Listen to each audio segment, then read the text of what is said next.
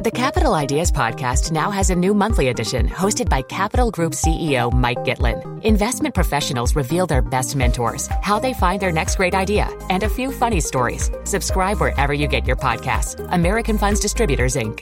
This is Money Beat from the Wall Street Journal. Now, from our studios in New York, here are Paul Vigna and Stephen Grosser. 10 years ago this summer, a crisis started unfolding that had been building for years and which would not really explode into the mainstream for another year. But make no mistake, in the summer of 2007, some things started happening in the capital markets that some people saw that presaged what was going to come in the Great Panic of 2008. Welcome to Money Beat. I am Paul Vigna. Steve Grosser, not here today, stuck on a subway train. Unbelievable. Unbelievable. The summer of hell for Manhattan commuters continues. And now, folks, you have been robbed of Stephen Grosser for this podcast. But we will move on. Ben Eisen, Chris Dietrich here with me in the studio. Gentlemen, thank you for stepping in. Thank you. Thank you. And on the phone to talk about this topic, we are joined by Matthew Rothman, who is head of global quantitative equity research at Credit Suisse here in New York. Matthew, how are you? Terrific. Thanks for having me on. Yeah, no, we're glad to have you on. And it's interesting, folks, if you really want a good rundown of what Matthew was going through a decade ago, pick up our colleague Scott Patterson's book, The Quants. I got to give a plug for Scott. He's a good friend of mine. So anytime I can help him out, I want to help him out, Matt. 1 decade ago, 2007, the summer 2007, there's a long wind up, folks. Sorry about that. So, Matt, a decade ago, you were going to pitch some business, and you were kind of really watching this thing live, this event unfold that we're about to talk about. Why don't you tell us what was going on a decade ago? Sure. Quantitative strategies by the summer of 2007 had become quite popular, and there was significant assets in there, and we had players who were running with significant leverage at that time, particularly a number of multi-strat strategies and managers who were running books with fixed income securities, subprime securities, as well as equity securities. And if you remember back to the summer of 2007, that was a time when the subprime crisis really started to come to head. We had those famous hedge fund managers at Bear Stearns, who were having some very tough times, imploding a little bit. And in general, that asset class was under distress and highly illiquid, and people were seeing some losses in those portfolios. And so what basically started to happen was that contagion from that part of the market really started to bleed over into the equity markets, and quantitative managers who were under distress from those other portfolios began to liquidate their quantitative equity portfolios, and we kind of saw a little bit of a run on the bank going on at that time in what was a fairly opaque portion of the market that caused significant pain for a number of very prominent managers during basically a week in August 10 years ago. And now, Matthew, this was a pretty much a year before the peak of the financial crisis, and yet you started seeing these liquidations. What was it about these quant funds that was taking place that sort of caused this to unravel sort of before a lot of the other sort of big things that happened in the market later on? In many ways, it really was the canary in the coal mine for the bigger crisis that happened. Specifically what happened was that you saw these managers who had illiquid subprime, portfolios, fixed income portfolios on their books, and they were receiving margin calls on those assets. And they were very illiquid, and so in that situation, the last thing you want to do is actually sell that asset, because then the mark on those portfolios comes down. You need to raise more margin, more capital to support them, and you get into a vicious circle very quickly. And so those managers were quite smart, and what they decided to do was sell the most liquid portions of their books, which were unrelated to the subprime books, and liquidate, U.S. large cap equities. And they did that, and the pressure kind of kept mounting, and they kept needing to raise capital, and so the liquidations began to spiral. And other managers didn't quite understand what was going on. This market, they just saw their portfolios beginning to suffer as these other managers were unwinding, and they didn't know why.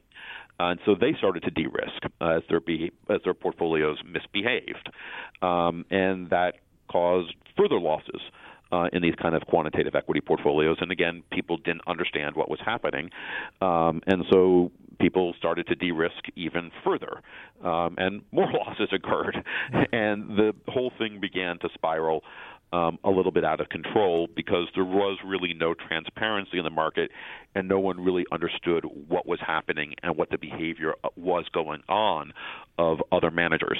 And so it really became that classic run-on-the-bank phenomenon, just because everyone was responding to each other's behavior in this kind of vicious feedback loop. Right. It's also interesting, though, to note, right? I mean, this pain that you're talking about, pretty extreme for the quantitative managers, might have gone otherwise unnoticed by sort of casual observers to the stock market, though, right? I mean, it was pretty concentrated. The S&P at that time was fairly flat. Yes, the S&P. That was one of the more remarkable things, is that the market as a whole was very calm during this. It was just this little corner of the world. Wasn't so little. There was probably $2 trillion of assets under management, but given the broad market of $27 trillion or so, it still was relatively tiny. But if you had any kind of exposure to the styles that quant managers were investing in, value, momentum, growth, quality, if your portfolios were tilted in any of those ways, you began to see some of that pain also as those styles began to misbehave. But the market as a whole was relatively flat. You know, it's interesting, at least, for anyone who has been following the, growth in things like exchange-traded funds and this sort of realm of smart beta, which is really kind of a marketing kind of tactic packaged around factor styles that are what were impacted a decade ago. I mean, let's spin this forward, given the popularity of some of these things. I mean, what lessons can we start to think about from this sort of quant quake episode of a decade ago, especially given that things like momentum, things like value that you just mentioned are, perhaps even more on the radar for all styles of investors? I think there are two lessons about this that are really important. One was that people were running with extraordinary leverage at that time. I certainly knew managers who were running 20-to-1 aside during that period. And I knew large asset managers with billions and billions of dollars under management who were running 8-to-1 aside. 6-to-1 aside was very common. That kind of leverage is out of the system at this point, to those degrees. You're not seeing that. And certainly in the ETF smart beta funds, you don't see them running really with any leverage. And I think that leverage was really important because it made people less able to handle any kind of hiccup. And we don't see that with the smart beta funds. And so I think we should be careful about drawing too many extrapolations just because people are in those strategies that they're susceptible to the same kind of unwinding behavior. And the second point is that in August 2007, it was really revolutionary to have a simple swap that was trading in real time that told you how value was doing. We had that at Lehman Brothers, where I was during those days, and I had just launched my product, and so we kind of had state-of-the-art technology, and we could actually show people how value was moving, how momentum was moving, tick by tick. That transparency otherwise wasn't there, and that was part of the problem. Today, people, if something was like this to happen, people would know it a lot better because of some of these smart beta funds that are out there that actually tell you how things are behaving. And so I think people are much less likely to panic because they can see it and feel it and touch it a lot more. And so, ironically, some of the growth of these products actually serve to help. All right, let's take a break here. When we come back, more with Matthew Rothman and what started 10 years ago this summer and what would become a year later the greatest financial crisis that any of us had ever seen, certainly in our lifetimes. We are talking about the crisis that started in 2007, moved into 2008. You are listening to Money Beat from the Wall Street Journal. What if AI could help your business deliver mission-critical outcomes with speed? With IBM Consulting, your business can design, build, and scale trusted AI using Watson X and modernize the way you work to accelerate real impact. Let's create AI that transforms your business. Learn more at ibm.com/consulting. IBM. Let's create. Love tech? Dig gadgets? Then make tech news briefing from the Wall Street Journal a part of your day. The Wall Street Journal. Listen ambitiously. Welcome back to Money Beat. Paul Vigna here in this studio without Stephen Grosser, who remains stuck on a subway somewhere in New York City, underneath the ground as it is. I'm joined by Ben Eisen and Chris Dietrich. And on the phone, we have Matthew Rothman, who is head of global quantitative equity research at Credit Suisse. But something that people may not know, Matthew, and I think this is kind of interesting, this will certainly color what you just said in the last segment, is that a decade ago, the summer of 2007, you were the chief quantitative strategist at Lehman Brothers. So how I find it fascinating. You were working for Lehman Brothers. You saw this big storm coming that 1 year later would swallow up Lehman Brothers. What happened in the time between when you started to see this happening and September 2008 when Lehman Brothers declared bankruptcy? I think the one thing we should make sure is to understand is that, what brought Lehman down in many ways were some of the same issues that we saw unfolding in quant equity, the excess use of leverage, the evaporation of liquidity, and kind of originating in fixed income. But they were completely different issues from what actually happened in quantitative equity funds. And I think to kind of, I just want to make sure that everyone understands that quant equity managers who were running strategies were in no way responsible for the demise of Lehman Brothers. I was not trying to go there. I was not. That's not at all what I was trying to push you into saying. So, I just want to make that very clear for a number of us. I mean, I think the problems that we saw at Lehman, were around liquidity, and were about the willingness of management to grapple with those issues and understand them, and how you respond in a situation where you have a lot of that kind of going on. What is almost kind of taboo to say in these days is that Lehman was a great firm. It was a very entrepreneurial firm with a lot of wonderfully smart people and a terrific culture. And the rules that I played by and the rules that my partners in global markets played by were terrific, and we had wonderfully entrepreneurial people that allowed me to kind of build the products out that I have, and were wonderful partners. The rules at the top of the firm and how that was playing, I think, were very different. And I think that upset a lot of us who were at the firm at that time. But it was a wonderfully entrepreneurial firm that did some great things and was very innovative. You know what amazed me about it, and I want Ben and Chris to get in. I'm not trying to leave you guys out, but what is amazing to me about it is I think people forget that the year before, in 2007, Lehman had a record year in terms of revenue and profit.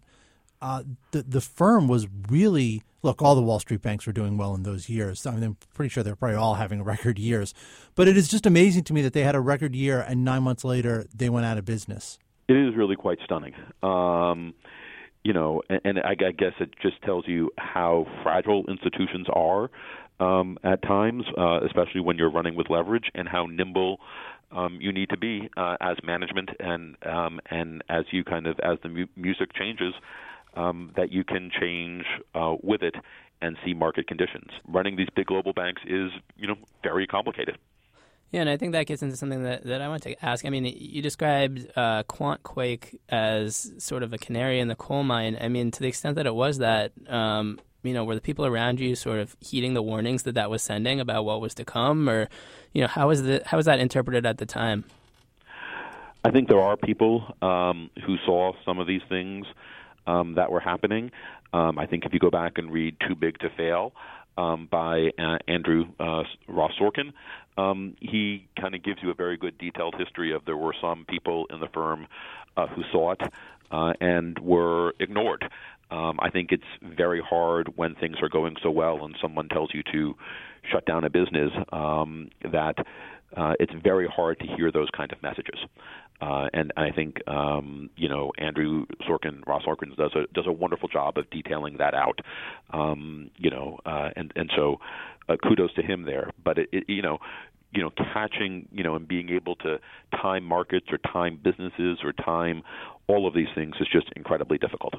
One other question I had, and this skips back to something you said before the break when we're trying to extrapolate some of the lessons maybe of a decade ago into the present day, where, a lot of this wasn't, when these factor quantitative strategies were moving around, it was less transparent than it is now. Now you can see, an iShares momentum, style in real time. And your point there was maybe that transparency could help prevent it. But couldn't you also make the opposite case where, I could open up my brokerage account and see that, those things are down a lot, and maybe I'm, as just sort of a retail investor, more likely to sell. Couldn't you also, make the case that could actually exacerbate or accelerate the selling this time around? It's sort of an interesting question. Yeah, I mean, what was important, and I think you have to distinguish what made August 2007 so remarkable is not so much that just momentum failed or that value failed, but everything failed at the exact same time, and everything unwound. We see rotations in the market all the time where momentum doesn't work, or where value doesn't work, or technology comes in or out of favor. But what we saw in August 2007 was a wholesale failure of every strategy. And so people being able to whip momentum around in and out, it's problematic for quants. It's problematic for any part of the investors, like, market segment. It makes it hard to give alpha. But what really happened was everything failed. And that's really due to this kind of excess leverage and this kind of bank run mentality. And you have to kind of ask yourself, if you're worried about that, what were the causes of that? And I think for that to happen, you need excess leverage in the system, and you need a lack of transparency for anyone to call it out. So if that's what you're worried about, that's what you need. Those are the key ingredients. If you're worried that momentum is going to swing back and forth, and what that means to the ability of managers to provide systematic returns to you, that's a slightly different question. And yes, I think it's legitimate to worry about that, but that's not what August 2007 was about. So I mean, it seems like a lot of things changed. You mentioned that a lot of things changed since then, but I mean, like maybe on a scale of 1 to 10, how worried are you about a repeat of something like this? I would say probably a 3 to 4. I think we have seen in a low in volatility environment that there is some pickup in leverage. I don't think we're anywhere close to the ranges that we were. I think the transparency is much better. I think people have a much greater understanding of what is happening and the risks that are associated with this. I think we've seen people diversify their sources of returns and alpha streams, if you will. I think people are running much more risk-aware portfolios and accessing liquidity in different ways. So it certainly could happen, but it would require some wholesale changes that, again, in people kind of going back to bad behaviors and unlearning lessons. And so I don't think that's likely at this point. Hey, Matt, were you there through the end of Lehman Brothers? Did you stay, I was there through the bitter end, and made the transition over to Barclays. You did? I did. Yeah. Okay. It was, I will never forget those nights of, that Sunday night before we declared bankruptcy, and just kind of the whole uncertainty, and my friends and my team and I packing our boxes, with the rumors of the computers being shut down and us all being locked out. It was certainly, a very traumatic experience, and with none of us knowing what to expect. But we survived, and the financial system survived, and our team survived in an amazing measure to kind of live again and continue on at Barclays. Yeah. I forget offhand. Did Barclays buy the division you were in? I forget how it all. I know some of Lehman's parts got bought. So was that one of them? Is that what happened? Yes, we were in North America, and Barclays bought the North American assets of Lehman Brothers. The European assets and Asian assets, kind of divisions of the firm, were bought by Nomura. And so it was a little traumatic to my team because we had parts of my team in Asia and in Europe, and so all of a sudden we weren't working at the same firm anymore. But and so people I worked with every day were gone, different firm. But the large majority of us were able to stay together. Matthew Rothman is today head of global quantitative equity research at Credit Suisse. Matt, listen, we really appreciate the time. This is great stuff, so thank you for coming on. Thank you for having me. Absolutely. Gentlemen, Ben and Chris, thank you for stepping in for Stephen Grosser, who says that he's stuck on a subway somewhere underneath the ground, but I wonder about that. I wonder about that guy. I wonder about his dedication to Money Beat. I don't trust him. What do they say about the good thing is he'll never hear this too, so I don't have to worry about my criticisms. Calling in on a Monday, right? If you're late on a Monday, always exactly. Suspect. Always suspect. I don't trust him. So we'll just have to wait until next time. Everyone, thank you for listening. We'll talk to you soon. Enjoy our podcasts? Then listen in your car. Before you start down the road, just sync your smartphone using Bluetooth or plug into the USB port. Got Apple CarPlay? Just tap on the podcast app and search for WSJ. So, the next time you're getting behind the wheel, take us along and enjoy the ride. The Wall Street Journal. Listen ambitiously.